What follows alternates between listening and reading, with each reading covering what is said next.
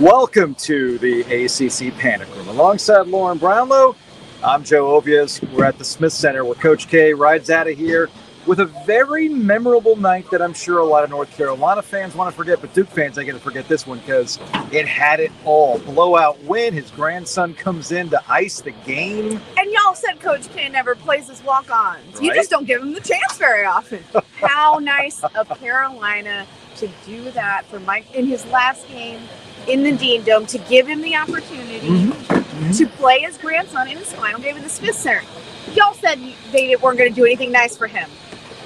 Who knew? Who knew? Who knew? It's a very elaborate surprise. What's funny is I thought that the only thing that they were going to do for Coach K was to show a picture that they had taken. It was Hubert Davis. Cute. I love that. Hubert Davis and Roy Williams, Mike Krzyzewski and John Shire. It was supposed to represent the present, the past, the future. I thought that was a really good gesture.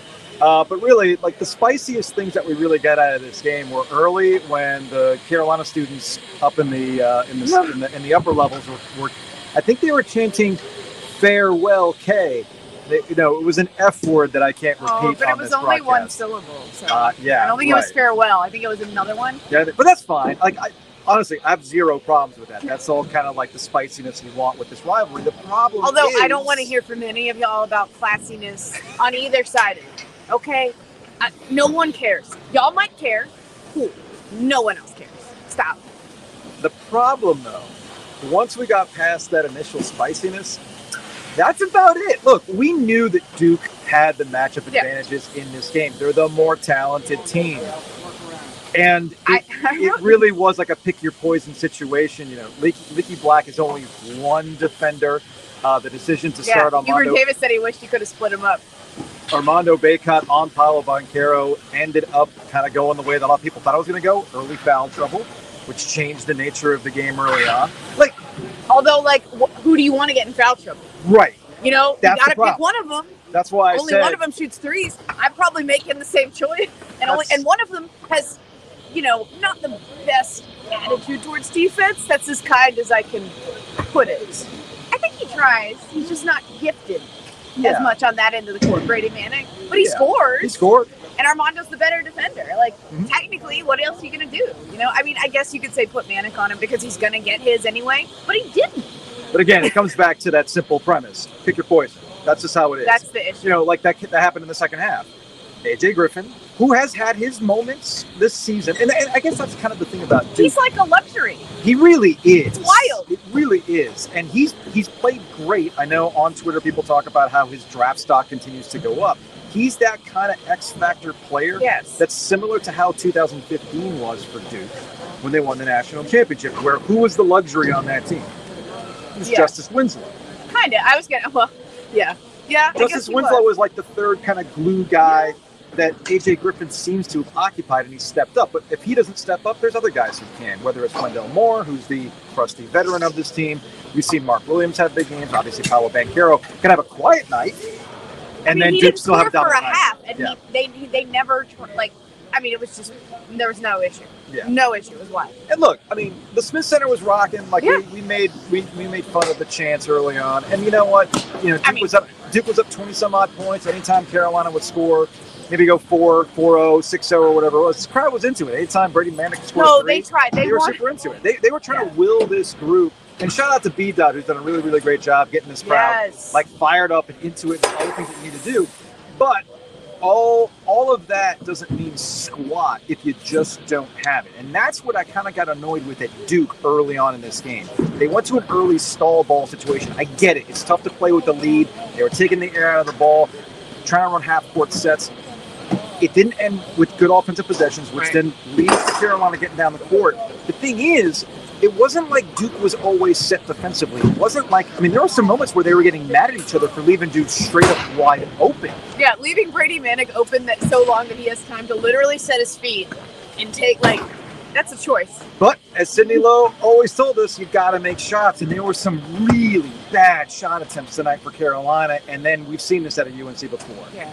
That leads to some they inward, they just they get tight and the lemon booty happens. They've talked about this. They can't get themselves out of it, right? It starts to go south, and instead of being and they had rallied some in recent games. Now, granted, was against opponents that were significantly worse than Duke. Yeah. And while, sure, it was great for Carolina to win games in a certain way and whatever this past week, at the same time, like, those were against KenPom, like, 100-ish kind of teams. Yeah. You know, I'm not saying that they don't mean anything. I'm just saying that it didn't mean that this game, and I made the mistake too. I thought they would win this year, and I thought that they would get this one. But well, about that.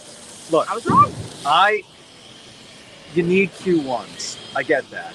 Carolina desperately needs Q1s. These Duke games were their opportunities to get that Q1. And if they just got one of them, they would find a reason to include them in the NCAA tournament and look past all those blowout wins. The problem is, without the Q1 wins and another blowout, it's getting increasingly difficult, even for my argument, that, and I know if Gilio's watching this, I apologize, because we actually argued about this on Friday. And I know I'm probably going to argue with me too. I understand. We're going to have 8 losses. I understand. I understand how the NCAA process works. Okay.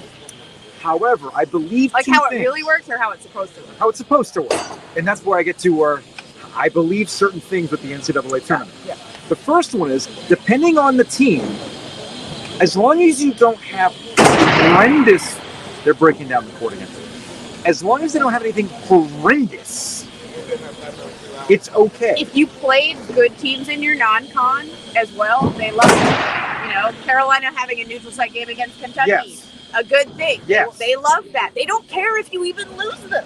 Yes. They really don't. So I do feel like the rest of the way, if they still don't beat Duke at home and Cameron's not going to do, well then, you know what? They still might make the NCAA tournament, because my other point, they got to fill out the field of 68. Well, here's the problem for Carolina, right? What this does, and the fact they don't have a Q1, like you said, it's just the margin. I know, it makes it hard. It makes it hard. The margin for error goes down.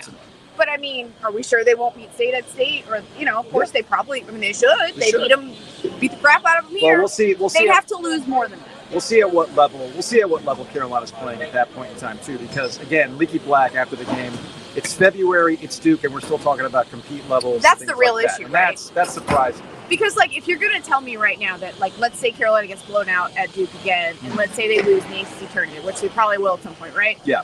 So you're going to tell me if they won every other game and had 9 losses, they're not getting in the tournament field? Now, I'm not saying that's super likely either, but I'm just saying, like, you're going to tell me at 10 losses they're not getting in?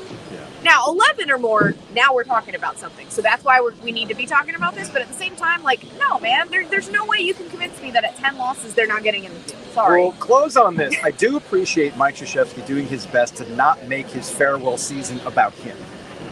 I really am. I'm trying to be as sincere as I possibly can. Yeah. Because the whole thing has been about the farewell tour, right? That's been the whole thing. Well, yeah. Okay. Yeah. So, what is it? You got to get in here? We're trying to break this down. Oh, all right. You know what? We'll wrap it up then. Sorry about that. All right. So, we got to go because we're getting kicked out. But the point is, I appreciate Mike Krzyzewski doing the best he can to act as though all these things don't mean a lot to him, including his grandson doing the thing there at the end. Anyway, that's going to wrap it up for this edition of the ACC Panic Room. We'll see y'all later in the week.